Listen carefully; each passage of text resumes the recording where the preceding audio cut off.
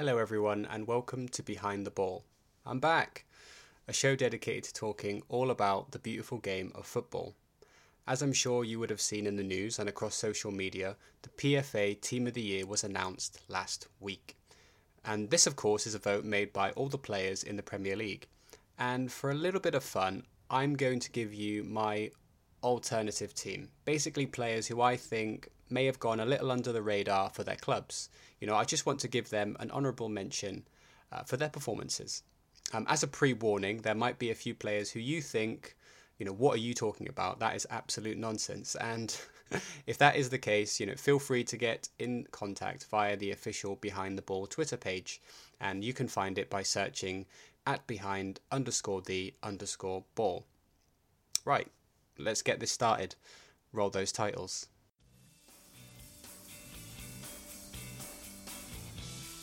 Welcome to Behind the Ball, the podcast discussing the beautiful game.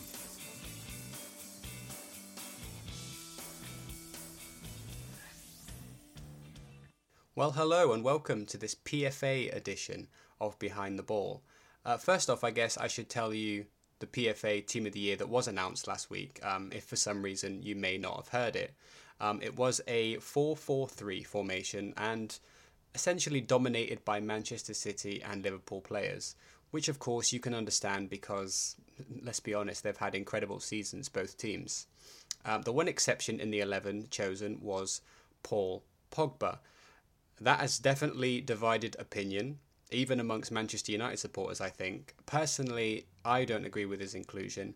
But remember that the votes for the PFA Team of the Year and awards are all taken place in March. And this would have been around the time where Paul Pogba was really turning it on for Manchester United. When Solskjaer got the job at the end of December, over that time period, he would have been incredibly difficult to play against, scored a bunch of goals, lots of assists, kind of disappeared since. But in order to get in a PFA Team of the Year, for me, you have to perform, for the 10 months of the season, not just 3 months, very, very well. So for me, he wouldn't be in the team. As I've said before, though, you can't really disagree with the rest of the team. You look at for example, you start with the goalkeeper Ederson. Not only a fantastic goalkeeper, 19 clean sheets, but a wonderful footballer as well.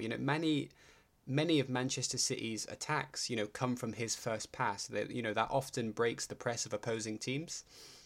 You look at the back four, Robertson, Laporte, Van Dijk, Alexander-Arnold. That is pretty much a no-brainer. Robertson with 11 assists. That's quite incredible, really. He only needs one more to be the first defender ever to reach 12 in one season. You look at Alexander-Arnold, has 9 assists. Been a mainstay in that Liverpool back four. You look at Laporte as well. He really is the one central defender that is trusted by Pep Guardiola. You look at the likes of Kompany, Stones, Otamendi, they're all kind of having to take a rotational role in the team. And as for Virgil van Dijk, well, he has just been majestic and deservedly also won PFA Player of the Year, only the second defender to do so after John Terry. In midfield, you have the metronome that is Fernandinho, and a player that I have loved watching ever since he came to the Premier League, but especially this season. The way he breaks up play, the way he plays it so simple. He's always passing it to, the likes of the Bernardo Silvas and the David Silvas and the Kevin De Bruynes and the Gundogan's. He is a mainstay in that team, and he is the metronome. Like I said, he keeps them ticking over, and he's a wonderful, wonderful player. Alongside him, you have Bernardo Silva, who I just mentioned. And the biggest praise I think you can give Bernardo Silva is the fact that the loss of De Bruyne this season hasn't been as obvious, and that is testament to his performances, his ability to link play and to give key passes. He has been an excellent player, actually. In only his second full season as well, he's done very, very well and deserved his place in the PFA Team of the Year. Up front as well, again, you can't really argue with it. You have Sergio Aguero, Raheem Sterling and Sadio Mane. Again, all three brilliant seasons. They've scored 57 Premier League goals between them. Of course, all three, have 2 games still left to play, so that will probably break the 60 mark, which is an incredible return for, let's be honest, 2 players out of the 3 which are considered wingers and not centre forwards. And as I say, it's difficult to disagree, with 99.9% of the team, but I just thought it would be a good fun to give mention to a few players who I think deserved a spot as well. Plus, it's just a bit of fun, isn't it? Well, for me, anyway. Right, should we begin with the goalkeeper? Should we get this started? Okay, well, as a goalkeeper, I was split on a few. Some of you may think, what the hell are you talking about? But I was close, actually, to including Neil Etheridge. He has 7 clean sheets in his first season in the Premier League. He saved more penalties this season than any other Premier League goalkeeper. Spent the majority of his career in the lower leagues. So I thought he deserved a mention. I think he's been excellent. But I am going to go for probably the more obvious choice, and one that many, I'm sure, pundits, fans alike would have liked in the PFA Team of the Year. I'm going to go for Alisson at Liverpool. Has the most clean sheets with 20. And again, just like Ederson, is a good footballer, often plays that first pass into midfield to open up the play for his team. So I would go for Alisson. Okay, now at right back, I was torn because again there have been a number of impressive performers this season. I think you have to mention Ricardo Pereira at Leicester has done very, very well. Of course, Wan-Bissaka deserves a mention. But I went for Matt Doherty at Wolves. The reason being really that people forget this, but he was part of a Wolves team that was relegated in 2011. He's been there for a long, long time. And, after all of the investment, in the expensive players who have come in from Europe, the likes of Jimenez and Neves and Johnny and Jota, just to name a few, he's been a mainstay, a player that knows the club inside out, experienced relegation, gone through bad times, even played in League One as well. And to be the first choice right wing back, because of course Wolves play with 3 centre backs, I think is very, very impressive. He also has good numbers. He's scored 4 goals, he's assisted 4. For Fantasy Premier League players, he's been a mainstay. I know any of you listening to this that are part of the league that I run, a lot of you have Doherty in your team because he just has been simply that good this season. And for me, he deserves a place in the Behind the Ball PFA Team of the Year. Okay, so my 2 centre-backs alongside him. The first one I've gone for actually Doherty's Wolves teammate Conor Coady. And again, this is probably a choice that many of you might think, okay, that's a bit left field, that's kind of come out of nowhere. But again, having watched a lot of Wolves games this season, I feel he's done very well. Again, a player that's played predominantly in the lower leagues. Started his career at Liverpool, but had a period of time at Sheffield United and obviously moved on to Wolves. For me, has come close to an England call-up. I wouldn't be surprised if there's one forthcoming if his trajectory of performances continue into next season. And again, not your typical no-nonsense English centre-half of the past. Very cultured, plays the ball very well, which I assume you would have to do anyway in Nuno's team because he likes to play that continental style. Yeah, for me, it's just a very decent player. One of those that kind of goes under the radar, but is appreciated by his teammates very, very much. And alongside him, I've gone for a Watford player. And I think many of you may be surprised by this, but I've gone for Craig Cathcart. And, part of a team which has consistently been inside the top 10 all season. Probably Watford's best year consistency-wise. They've also reached an FA Cup final, which will take place at the end of May against Manchester City. He's been a mainstay in the team. He has also scored 3 Premier League goals this season. That's his best return as a professional. And again, much like Conor Coady, kind of an unsung hero. Not many fans or pundits will probably pick up on his performances because he's never spectacular, but always solid, always there, always reliable. From what I can tell in interviews, is going to be a leader in the dressing room, just like Conor Coady, and a player I really like to watch, really appreciate, and so he gets into my team of the year. And to complete my back four, at left back, I have gone for Everton's Luca Digne. Or is it Digne? Not sure on the pronunciation, but I know he's a good player. Came with a decent reputation, actually, having signed from Barcelona in the summer. And you've got to say, actually, he was pretty much under immediate pressure because he would be replacing a Premier League seasoned pro and an Everton favourite, let's not forget, in Leighton Baines, who has been a mainstay at Everton for as long as I can remember, even into the David Moyes days. But Digne has been magnificent all season, comfortable on the ball, dangerous from set pieces, very much like Andrew Robertson actually at Liverpool, provides really good width down the left-hand side and has, decent numbers as well, assisted 4 times and scored 4 goals. So for me, Luca Digne would get in the team because he's performed very, very well. And apart from Andrew Robertson, I can't think of a left-back that stood out as much as him this season. Moving into midfield then, my midfield 3, I have gone for Declan Rice, João Moutinho and David Brooks. My reasons are, for young Declan Rice, it's been a real breakthrough season. Predominantly a centre-back in his younger playing days, but this season has been played by Pellegrini as the anchor in West Ham's midfield. And, let's be honest, it's done excellently. Probably West Ham's most consistent and best player all season. He, there's no surprise really that he's been linked with Manchester City. They consider him potentially to be the long-term replacement for Fernandinho. Manchester United as well have been linked with him as the Solskjaer overhaul begins. For me, a big future ahead of him for club and country.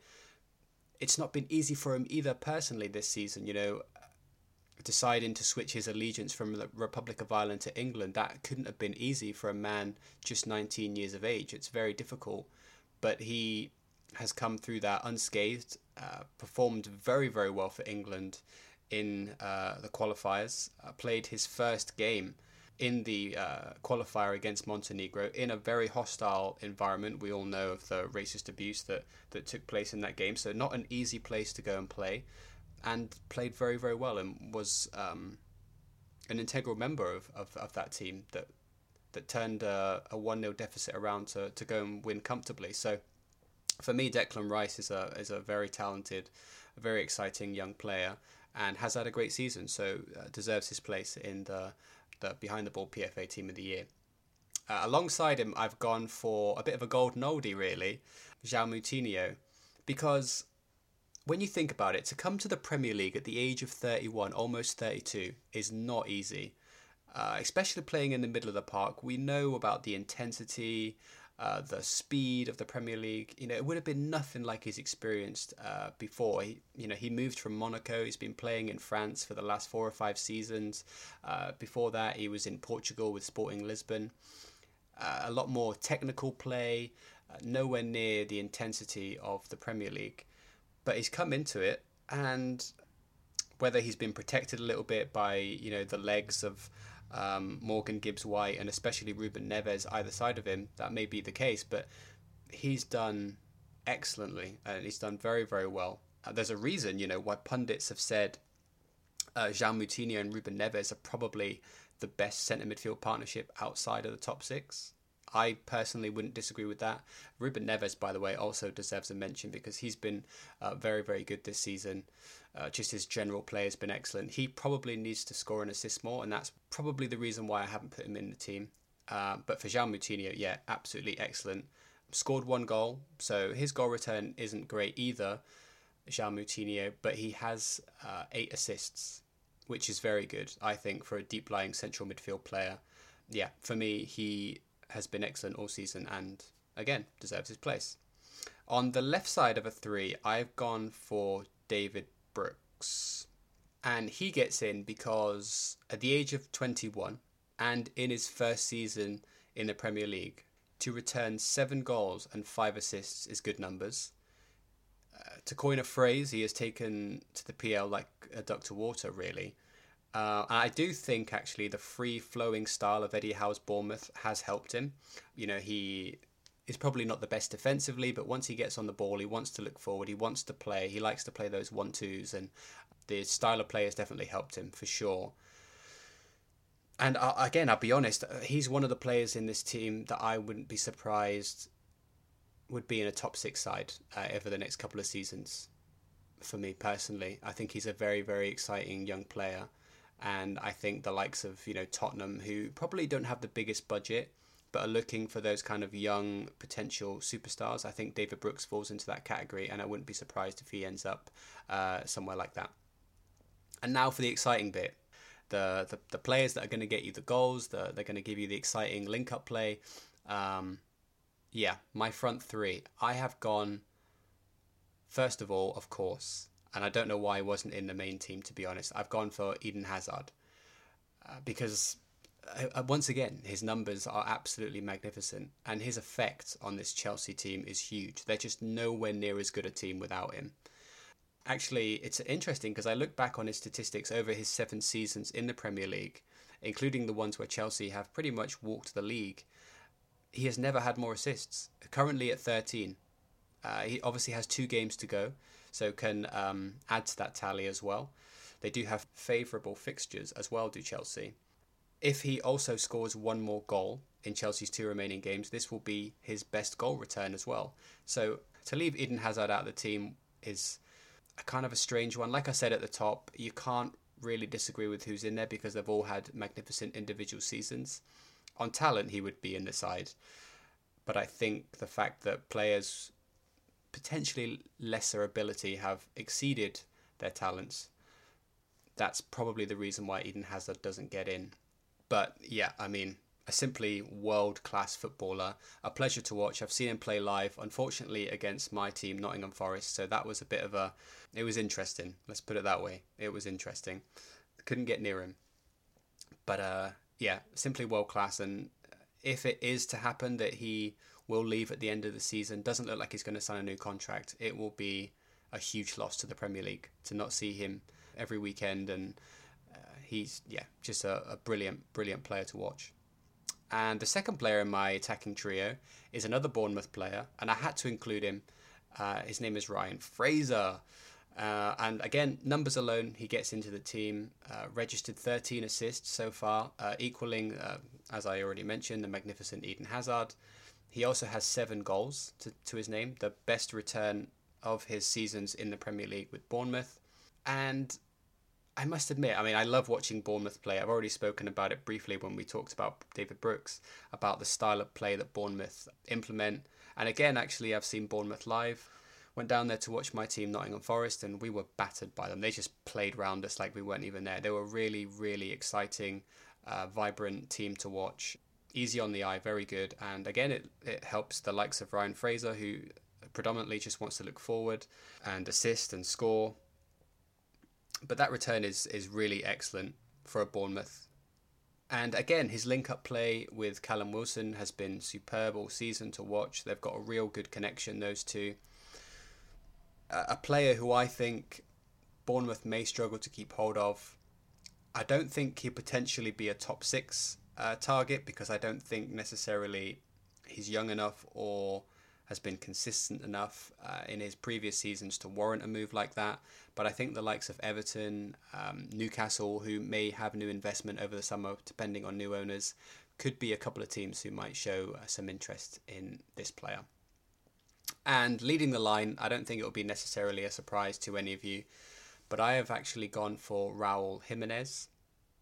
And again, you have to be impressed. First season in the Premier League, on loan from Benfica.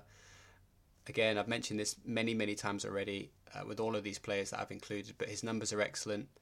He showed up in the big games, scored in the FA Cup quarter-final victory, scored the winner against Manchester United, scored again in the FA Cup semi-final, and Wolves were really unlucky to lose that game.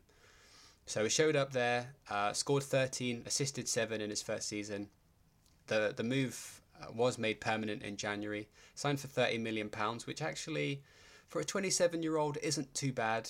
He's kind of a ready-made player, proved it this season, and I expect him to be a mainstay for Wolves for the next couple of seasons. And I think next year I'm expecting big things. He might be one to get in your fantasy Premier League teams next season. I think he'll score even more next year. And so there you have it. That is my PFA team of the year, my alternative team of the year. Many of you may disagree, I'm sure. There'll be a few in there where you'll think, I'm not too sure about that one. Cathcart probably is top of that list, Connor Cody also. But I just have to consider the fact that not every player is going to be standout and magnificent. You have to include players that are just solid, great professionals who have really good seasons. And those two for me have just been excellent. So to copy also the main PFA team of the year, I tried to make it easier by also going for the 4-3-3 formation. And yeah, so I'll go over it one more time just so you know. You don't forget. I went for Allison in goal, Doherty, Cody, Cathcart, and Dean. Still don't know how to pronounce that one, but whatever. We know he's a good player. In midfield, I've gone for Rice, Moutinho, and Brooks. And up front, I've gone for Hazard, the simply unbelievable player, Raul Jimenez, and Ryan Fraser. So yeah, that's my team of the year. If you do disagree, which I'm sure many of you will, I'm sure everyone has their own opinions, their own thoughts. We all have our favourite players, people we like to watch, people we don't like to watch. And so if you disagree and you want to get involved and you want to tell me, I'm more than happy to have a little debate with you. You can get involved, as I mentioned before, on the official Twitter page. That can be found at behind_the_ball. That is it for this week. Thank you for listening, and you'll be hearing me next time on Behind the Ball.